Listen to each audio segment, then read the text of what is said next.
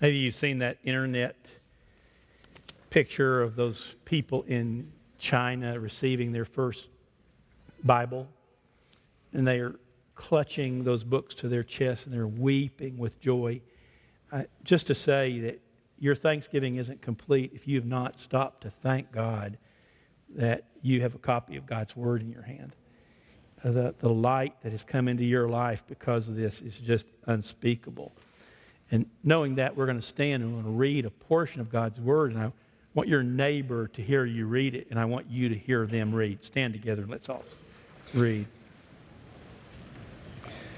Out loud with great voice. Boasting is necessary, though it is not profitable, but I will go on to visions and revelations of the Lord. I know a man in Christ who 14 years ago, whether in the body, I don't know, or out of the body, I do not know. God knows. Such a man was caught up to the third heaven.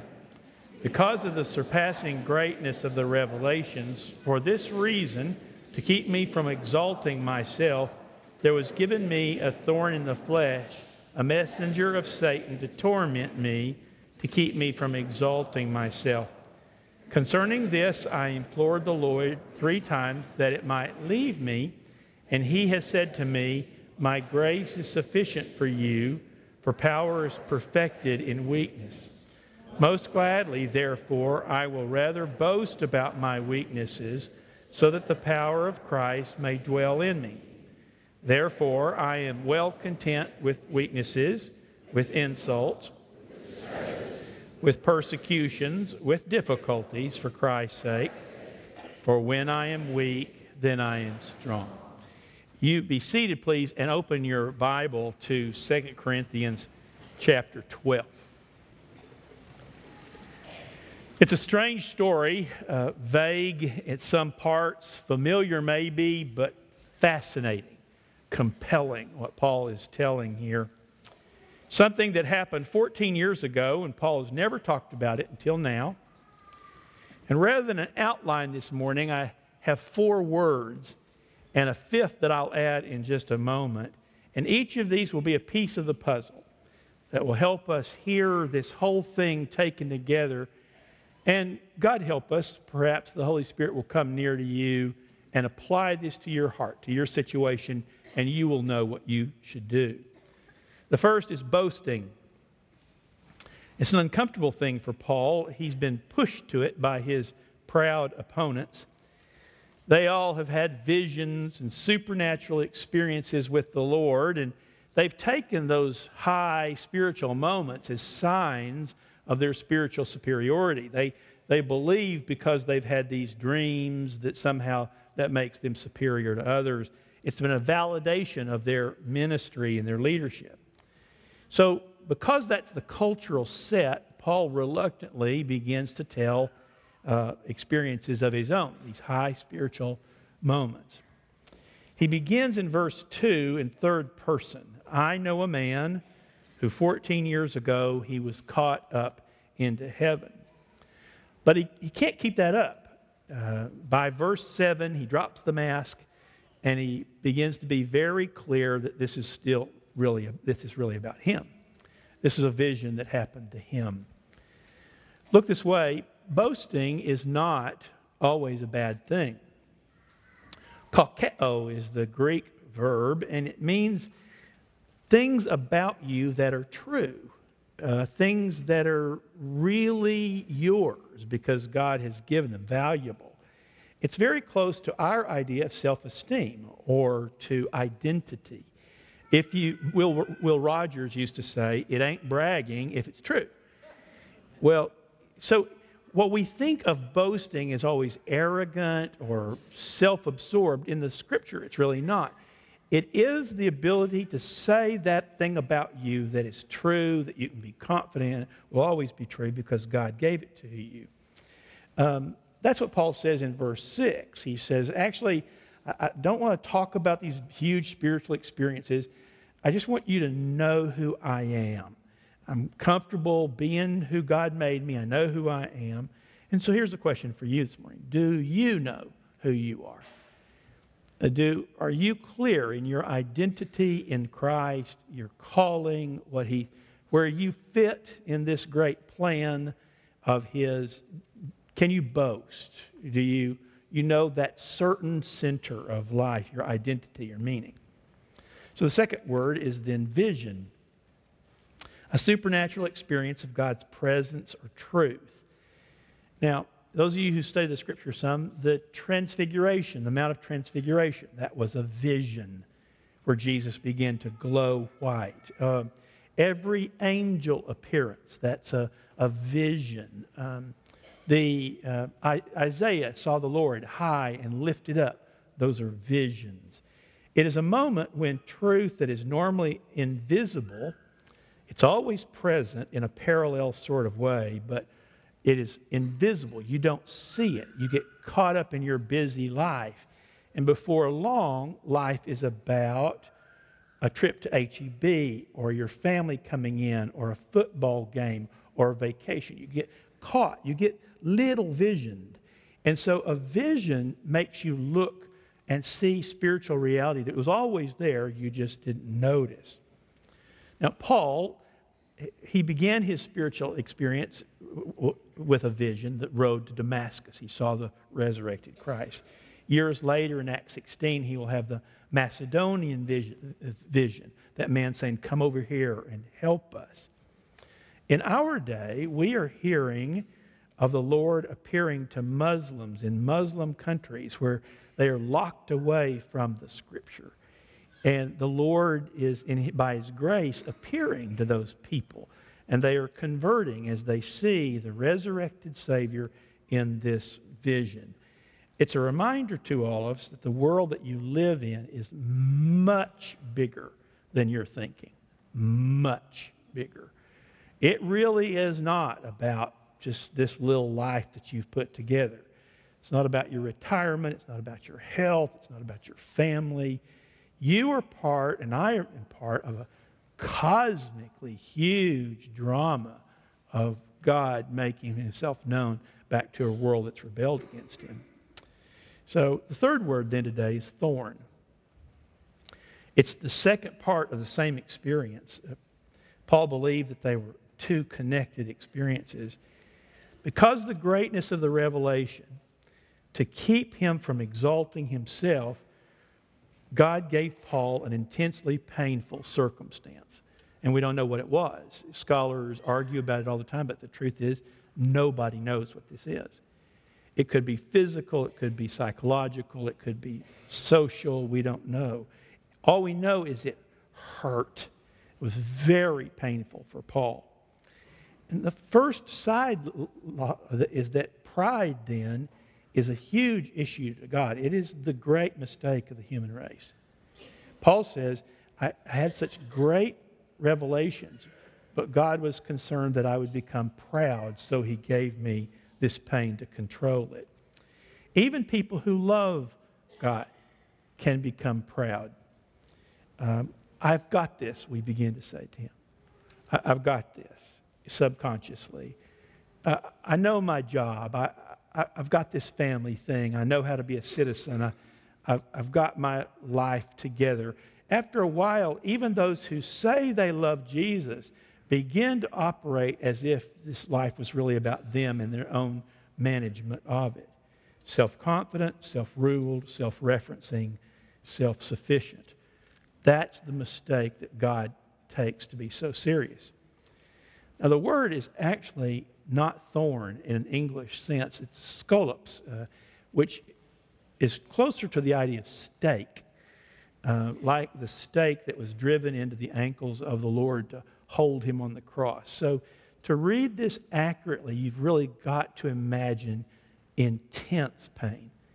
This is not just a splinter or something that needs a Band-Aid. This is killing Paul. And with the pains, the physical pain, comes then the spiritual. He says there's a messenger of Satan comes alongside with it. That messenger whispers in your ear all the lies that are going to doubly complicate your experience. This isn't fair. If God loved you, he would not ask this of you. This is impossible. Why would he put you through this? That little voice is whispering to everybody as we suffer. And sometimes it is the suffering that divides us from our God. We say, somehow I thought you were going to help me, but you're not helping me, and so I'm finished with you. In his despair, like any of us, Paul, in his intense pain, prayed. He remembers 3 specific times where by faith, really concentrating, he said, would you take this away from me? Will you remove this? 3 times echoes Jesus' Gethsemane. You remember on the night that he was crucified, Jesus did something similar. He goes to Gethsemane and says, Father, would you take this away? Would you take this cross, this cup away from me? And as Jesus prayed that night, he realized the answer was going to be no. He realizes, no, the Father was not going to remove this cup from him. And so at the close of that Gethsemane prayer, Jesus says, okay, then I want what you want, your will rather than mine. At some point in Paul's 3-time prayer, please, God, your marriage, your health, your children, your nation, your doubts, please, God, take this away. I cannot do it this way. At some point, God answers Paul. Was it the still small voice? I don't know. But if you will look in verse 9, I want you to note sort of an anomaly in the English translation. I hope your version says, he has said to me. It's not a simple aorist. It's not a simple past tense. He does not say, he said to me at some moment. This is a perfect tense Greek verb, and that's so unusual that you're caught up by he has said. A perfect tense verb means it happened in a moment, but has like perfect and ongoing effect. So it's a momentary event, but it has this abiding, echoed strength. So Paul said what happened, whether this day or in a previous day, God said to him, Paul, my grace is sufficient for you. And I need you to get your eyes off the pain and onto me, and I will show you how to live through this pain. Our first thought about God is that if he loves us, he will remove the pain. And there is no scandal for a person asking for this pain to be removed. Jesus asked for it. Paul, it's fine for you to be a child before the Father. Please, please. What is not fine is when you hear him say, no,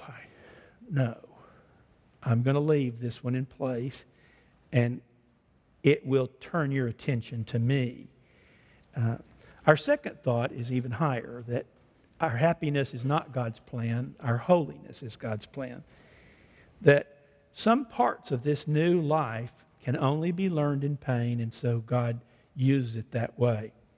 Like the Lord, we learn here and only here to say, okay, then I will do it your way. I want what you want. Now let's just explore for a second the power of that prayer. It doesn't have to be where you start. It's usually not where any of us start. But when he finally says, I need you to trust me, I need you to pick up that cross and carry it, that you, like an obedient child, say, I will. I will. I'll stop my complaining. I'll stop my beefing. I'll stop my retreating. You, Lord, have called me, and I will carry, whether it's a marriage or a physical issue or an internal issue, you say, to your glory, I will carry this assignment. So the fourth word is grace. It translates the word charismatic leader, charis. It was the Greek word for gift. And we understand it as the active power of God given to people as an indication of his favor. It is God giving you a gift of power or insight or strength as an indication of his favor. Therefore, it represents 2 gifts. His favor in your life. He loves you and has covered you in His Son, and now is investing power in your life to live. And here Paul breaks through into a new kind of life. This is the breakthrough moment. It's not life anymore measured or limited by human strength or human happiness. It's no longer about his career or his comfort or his credit. All those are past values. He now says, I want what you want. I want you, Lord, and if I can have you, I will be satisfied. That's a tremendous moment. And the reason it's tremendous is it's exactly how Jesus lived. That's how Jesus had lived his whole life. He begins to transcend earthly values. We stop using God as an instrumental. I want God because of all the other stuff He will give me. I want God because He'll give me a happy family. I want God because He'll give me my health. No, this is exactly opposite of that. I want God even if I get none of that. I want God in spite of the loss of all those things, because then the world loses its ability to hurt you. All of a sudden, you begin to walk these days toward an eternal end. This is what Paul was talking about in 2 Corinthians 4, while we look on unseen things, unseen realities. Truth is, if you want to be holy, even your pains will help you. If you don't want to be holy, then they are going to defeat you. They're going to put you on the floor because of your broken heart. If you want to be His friend, which is the very purpose of all of life, then even your pains will help you get there. As I prepare for retirement, one of the things I've noticed in my own heart is this slow, full turning of my heart back to only Jesus, only Jesus. As I'm stripped of the pressures and the privileges of this previous chapter, my soul is desperate, desperate to know Jesus again and only Him. But aren't we all in that together? Are you, dear ones, preparing for this new chapter? Are you letting the uncertainty of this moment rush you back into the presence of the Savior? Are you long on your knees and deep with your heart saying, Jesus, if I can just have you, it's all I want. It's all I want. All of my other ambitions are to the side. I want you, Lord. Help me here. He is the single fixed point in the universe. And by the way, until you attach to that fixed point, there is no certainty in this world. You'll never find anything certain. Things and people and situations and jobs and health and even nations go away. You find no certainty till you are connected to that fixed point. So we're now back to the back full circle, to the subject of boasting again. Paul said, I do boast. I do. I know who I am. I know what my assignment is. And part of that assignment is to be human. And part of the assignment of being human is weakness and being vulnerable. You are not bulletproof, and God's not going to make you bulletproof. There's no way He built you for that. He built you as this very vulnerable but very gloriously imagined creature. Your best thing is that you can be His friend. Your best thing is not you can own the whole world, because the minute you got the whole world, somebody would engineer to take it from you. You are not going to find that kind of strength. What you find is this wonderful privilege of being His, and then even your pains help you. You see a world that's larger than your own success, an eternally bright world that you get to be a part of. But that will only happen, my brothers and sisters, if you accept without complaint or self-pity the same cross that Jesus carried. Jesus knew this. He knew from the start. He said to the disciples at the beginning, unless you deny yourself and pick up your cross, you're not going to be able to do this. It'll just be some false version of Christianity, but it won't be real. Unless you say no to all your dreams and all what you wanted so much, and take up the instrument that will kill that old you so the new you can be born, the you that's going to go to heaven, the you that's glad to be His friend, the you that is secure and filled with joy. Until that happens, none of this makes much sense. I think sometimes, and invite you to think with me this morning, that before the Lord was crucified on that night, they pressed on his brow a crown of thorns. Not just one or two like a rose, but a full circle of his dear head pressed down both in ridicule and torture. And if by looking to the Father, Jesus could wear his crown and stay right on track, then by looking to him, I can do the same. And you can do the same. It's not the life I imagined, certainly, but it's better. It's better, I tell you. It's eternal and something that you will boast about someday, that I knew him. I walked with him. I felt his pleasure. I felt his approval. I knew his love, and it's larger than any riches. Jesus used to say, take my yoke, take it. It's limiting, it's pressure, it's hard. Take my yoke, learn from me. You'll find rest. Your soul will finally be at rest because my grace is sufficient for you. Always has been. Let's pray together.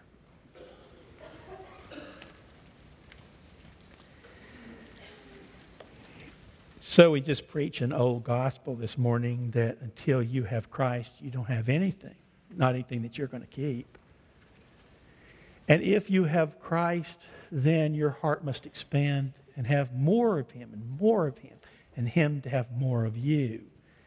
There isn't a person in here who on this Thanksgiving Sunday doesn't owe him more of your heart and surrender and obedience. In a moment, we'll stand and we'll sing a hymn of dedication, but the whole body of us ought to dedicate ourselves again.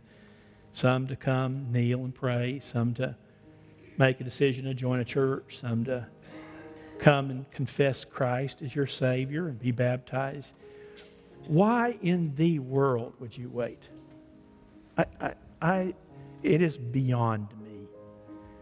Why a human race so loved by a great God, so provided for by his great Son, would now hesitate as a point of pride. Lord Jesus, minister to us this morning. This is your word, not mine. We thank you for our brother Paul and how faithful he was to tell his story. But his story finally can't be mine, and it can't be anybody else's.